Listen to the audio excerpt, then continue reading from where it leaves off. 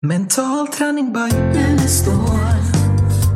Mental träning by Unestål. Hej och välkomna till podden Mental träning by Unestål. Ny vecka, nytt avsnitt. Lars-Erik är med och Malin i vanlig ordning. Härligt, välkomna. Vad ska vi prata om idag? Ja, jag vet inte. Vi har ju inte vi frilansar. Men det är lite spännande här, alla som ska tillbaka till jobbet. För det är ju massa olika förutsättningar. Man vet ju inte riktigt. Ska man vara på jobbet? Ska man vara hemma? Det finns ju en stress över att företag har gått bra, företag har gått dåligt, folk har blivit arbetslösa. Kan man använda mental träning här? Vi kan ju titta på hur det är att komma tillbaka efter pandemi och efter semester. Ja, efter pandemin är det svårt att säga eftersom den tycks fortsätta ett tag till. Men efter semestern och en del har väl också börjat återgå till jobbet efter hemarbete och så. Så att vi kan ju titta lite på det. Vi kan ju först börja med vilken effekt har pandemin haft på de som läser mental träning.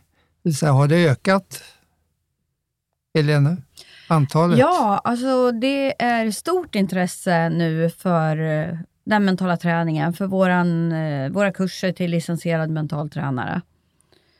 Och det jag ser ju även andra som också har någon slags mental träning som kurs, fast det egentligen inte är mental träning. Det har jag sett en hel del av, och man blir så här, jaha, ja, det är inte riktigt mentalt, men det ökar hos oss verkligen. Det är många som tar tillfället i akt när man har den här tiden där man har varit hemma då och kanske blivit arbetslös och satsa på sig själv helt enkelt. Så jag tror att den här, alltså just där att man hamnar i stillhet, man kan inte fly runt överallt och åka iväg på resor, utan många har varit hemma, precis som jag själv har varit hemma. Och jag tycker att det känns rätt så skönt att vara hemma. Men jag märker också som ute och föreläser hälsa, breda perspektivet. Tidigare pratade man mycket det fysiska, nu pratar man mycket det psykiska och sociala och liksom hitta balans och må bra. Och man möter sig själv på ett annat sätt och tar tag i frågor som man kanske sprungit ifrån förut. Lite som du är inne på.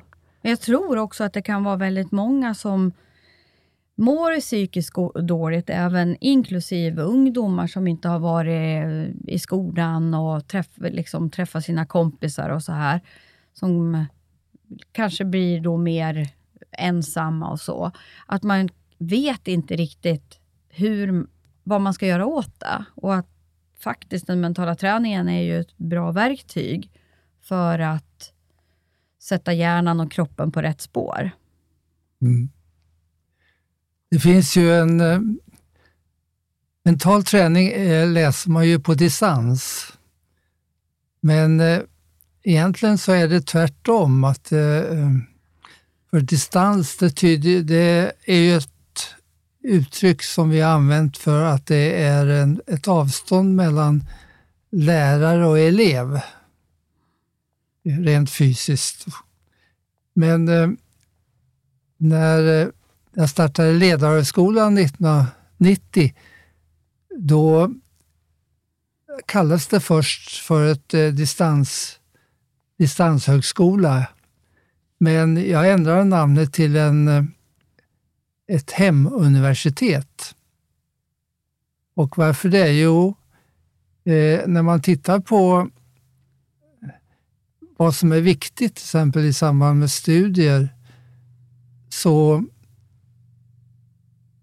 är det ju det här med att lära ut har ju övergått till att lära in.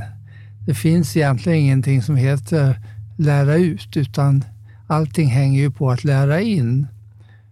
Och där behöver man ju ibland stöd från en lärare eller någon som ger informationen. Men den behöver ju inte vara på plats. Den kan ju vara var som helst. Informationen kan man ju få genom andra hjälpmedel än att någon står live och ger den informationen. Och när det här växte fram då att man kan lyssna på information utan att det är någon fysiskt närvarande lärare. Då var det en del som tänkte att varför ska jag åka iväg på en utbildning, ta ledigt, åka till en plats som andra har bestämt, lyssna på lärare som finns där på tider som de bestämmer. Jag kan sitta hemma och själv bestämma när jag vill ha utbildningen och när jag kan lyssna på den bästa läraren i världen. Så den tanken då att framtidens lärande kommer att ändras från det traditionella där man är fysiskt med läraren till att kunna sköta lärandet hemma och lyssna på de bästa som finns i världen. Utan att behöva ta ledigt, bestämma när man börjar, bestämma vilken tid man ägnar åt det, kombinera det med arbete och familj på ett helt annat sätt än man kan vid den traditionella utbildningen. Vi får hoppas att det dröjer lite, Lars-Erik. Om alla ska lyssna på de bästa i världen, vad ska jag göra då? De kan lyssna på dig så länge, men du behöver inte åka hem till dem, utan de kan lyssna på dig var man än är. Och det är det som, och då kan man säga att då finns en annan fördel med det, och det är det här med jag kallar det för state-bound learning, tillståndsbunden inlärning, som är en jätteviktig lag. Det vill säga att det jag lär mig, det kopplas till den miljö där jag lär mig det och det tillstånd jag är i när man lär. Så det betyder ju då att lär man sig borta från hemmet eller från arbetet på en annan plats, då har man mycket mindre kvar av det när man kommer tillbaka till sin vanliga miljö. Det var det vi såg på 90-talet när så många åkte på kurs. När man kom tillbaka efter kursen så gick man in i sitt gamla sätt att tänka, sitt gamla sätt att vara, och det man har lärt sig på kursen var borta. Det var bortamatch alltså? Och det har med det här tillståndsbundna inlärningen att göra. Medan när man läser hemma i sin egen takt, man är motiverad, då kan man koppla det man läser samma dag till familjen och till jobbet. Det vill säga tillämpningen som är så viktig. Så den får man omedelbart. Mm. Så att det finns stora fördelar med att läsa på det här sättet som man gör i den mentala träningen. Man får en tillämpning på ett helt annat sätt. Dessutom innehåller ju mental träning som är A och O för att föra över informationen till inte bara kunskap utan kompetens. Och det betonar ju ni hela tiden. Ja. Och det kan man ju inte nog betona. Så att det får väl hoppas att det intresset fortsätter även nu när vissa övergår, när många kommer tillbaka till jobbet och slutar jobba hemma. Då kommer nog inte alla att göra det, för att en del kommer nog fortsätta att ha hemarbete. Jag läste de hade gjort en undersökning, det läste jag i veckan här, att det är väldigt många som vill ha ett mycket mer flexibelt arbetssätt där man kan kanske vara på jobbet 2 dagar och sen jobba hemifrån 3 dagar eller tvärtom. Så det är ju frågan, vad händer då med alla stora lokaler och alla arbetsplatser som står tomma större delen av veckan. Mm. kommer att göra. Så jag vet inte, det kommer ju vara mycket, vad ska man säga, hur gör man det för att det ska liksom bli ekonomiskt hållbart om stora kontor står tomma? Mm. Men det häftiga i det här är ju också att tilliten till människans egna ansvar har ju ökat i och med pandemin. Att man företag och så litar på individen på ett helt, och man blir duktig på att ta medveten och ta ansvar i sitt egna liv. Det har ju utvecklats enormt på den här tiden. Ja. Absolut. Tillit. Jag såg en undersökning från Myndigheten för arbetsmiljökunskap, och de hade undersökt effekten av, eller hur många som tyckte det var bra att jobba hemma, och majoriteten var positiva. Och det verkar som det hade att göra med att de som hade också det rent fysiska hemma, att man kunde jobba i en bra miljö med bra utrustning och så, de upplevde det bättre att jobba hemma än på kontoret, medan det fanns de som kanske inte hade samma förutsättningar att jobba hemma, och de upplevde det sämre. Men det var, tror jag, 60-40 någonting. 60 upplevde det mer positivt att jobba hemma. Men vilka förändringar ändå, för jag menar, nu sitter ju många som är kundtjänst hemma och sköter kundtjänst för stora företag.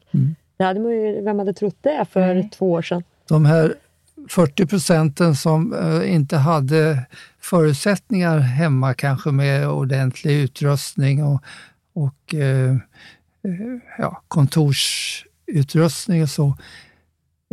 Där hörde jag från en god vän som jobbar med massage, att hon hade fått in väldigt många utav de som jobbade hemma och inte hade ordentlig kontorsutrustning. De hade problem med nacke och axlar och så, därför att de jobbar rent fysiskt på ett annat sätt än de gjorde på kontoret.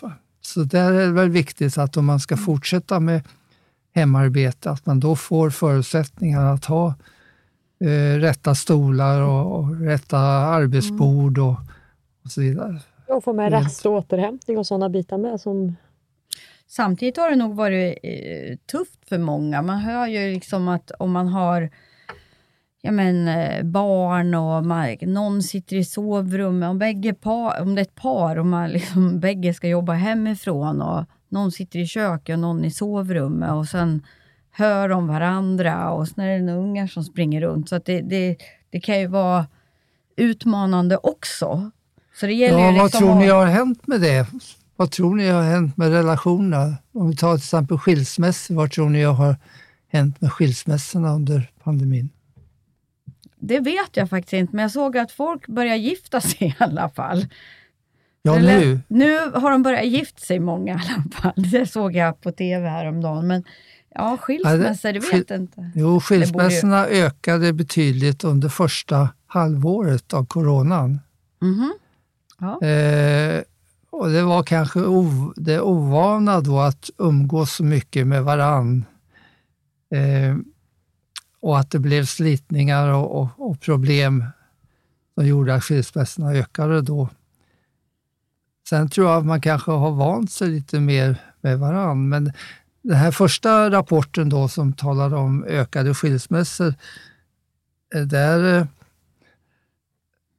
kommer jag att tänka på det här gamla talesättet då, att de lyckligaste äktenskapen förr i tiden var sjömansäktenskapen. Där de som var ute på sjön kom hem då och då. Därför där var det låg frekvens, men det var hög kvalitet. Men det är naturligtvis bara ett exempel på som inte behöver vara för de som bor ihop jämt, utan jag kommer bara att tänka på det då. Men det här att man var mer ovan kanske att umgås så mycket, att det blev mer slitningar då. Det tror jag har försvunnit, för att jag har inte sett att statistiken skulle ha fortsatt, utan det var under första halvåret. Och sen som du säger så verkar det som om giftermålen har ökat just nu. Det är nog många som har väntat eller inte kunnat gift sig, antar jag. Så då ökar det väl på grund av det, att man skulle ha gift sig för något år sedan eller något sånt där. Då. Vi får väl se om barnafödandet ökar. Ja. Jag kommer ihåg när folk blev instängda med varann i New York därför att elen gick. Då ökade barnafödandet 9 månader senare ordentligt. Det ser man. Ja. Så att det finns en del intressanta siffror kan man titta på här. Men om man tänker på skolan då, alltså som du sa, jag tänker på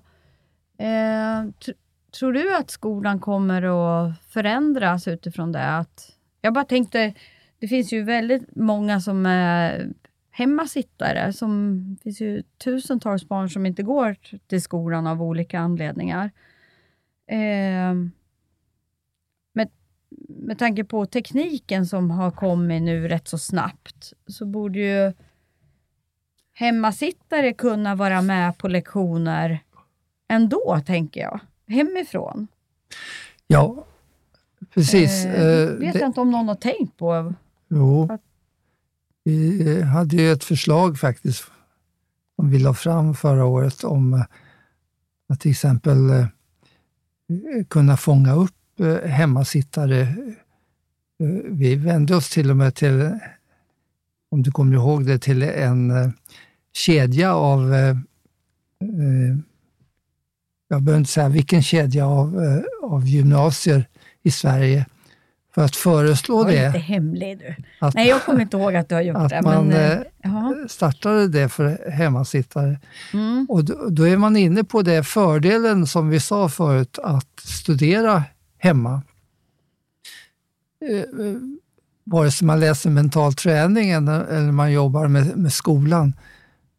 Fördelen är ju att här får man ta ansvar för sitt lärande. Och att det riktiga lärandet, det är ju inte det att det här ska jag lära mig därför att läraren har sagt att det här är en läxa som jag ska kunna. Eller det här ska jag lära mig därför att jag har en skrivning nästa vecka i skolan. Utan där finns det ju en lag som säger att det kallas för Zeigarnik-principen. Och Zeigarnik var en rysk psykolog och hon studerade människor ute i livet, bland annat i Östberlin då, under kommunisttiden. Och då märkte hon att när hon satt på ölcaféer och tittade på människor, så märkte hon att kyparna hade en fantastisk förmåga att komma ihåg hur många öl folk drack utan att de skrev ner det. Sen råkade hon fråga en kypare efter att kunden hade gått. Och då visste han inte hur många öl den hade druckit. Då började hon fundera på varför visste han det när han skulle ta betalt och inte efteråt. Jo, därför att målet för att han skulle komma ihåg hur många folk hade druckit, det var att ta betalt. När han väl hade nått målet för sitt lärande, då försvann det i huvudet. Och det här blev ju en lag som man talar alldeles för lite om. Därför det innebär ju att om jag sitter och läser därför jag ska klara en tenta på fredag, så kan jag klara tentan, men en vecka efter tentan så är mycket av det jag kunde vid tentan borta.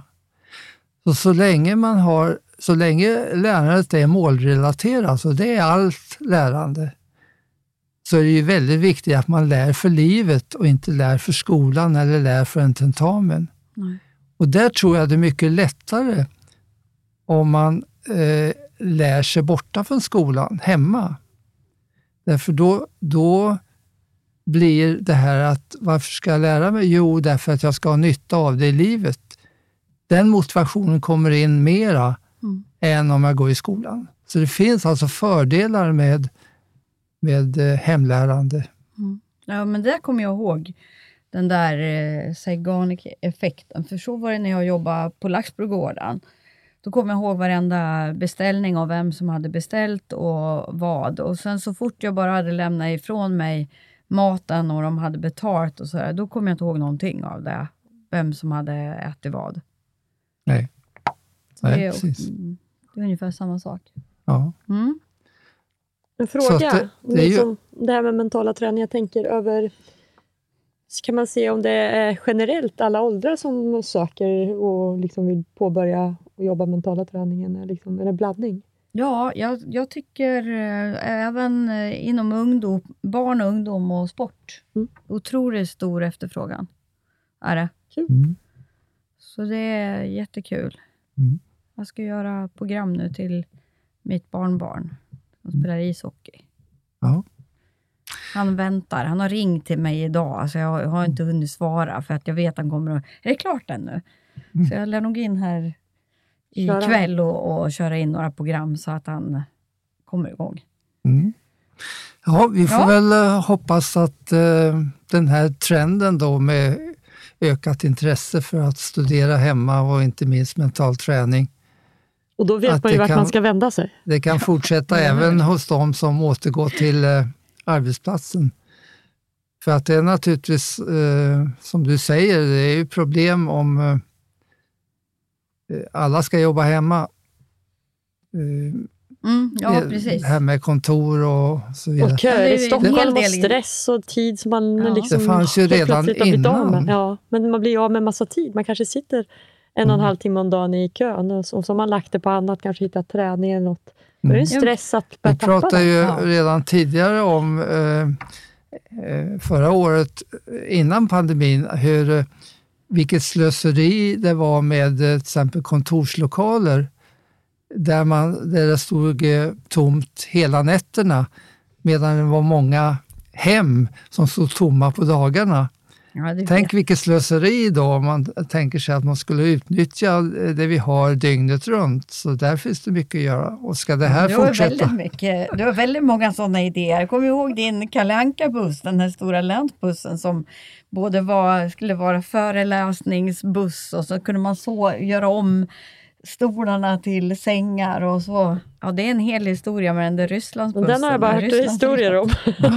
Ja, just det. Den kanske vi har berättat om redan förresten. Jag tror jag såg den någon gång på den tiden. Ja. Det är det här med lean och att få bort det som är slöseri och utnyttja saker maximalt. Tiden har gått här. Ja, det har den. Då säger vi tack så mycket till er som har lyssnat och såklart hoppas vi att ni är med oss nästa vecka också. På återlyssnande. Ja, har vi frågegrejen som du brukar köra? Fragor@unestal.se. Om ni har grejer som ni vill att vi ska ta upp så mejla gärna. Så eller vad som helst. Du kan mejla om vad som helst. Ja, kan man göra. Okej, ha det så bra. Hej då! Hej. Mental träning by Unestål. Mental träning by Unestål. Mental träning by Unestål. Mental träning by Unestål.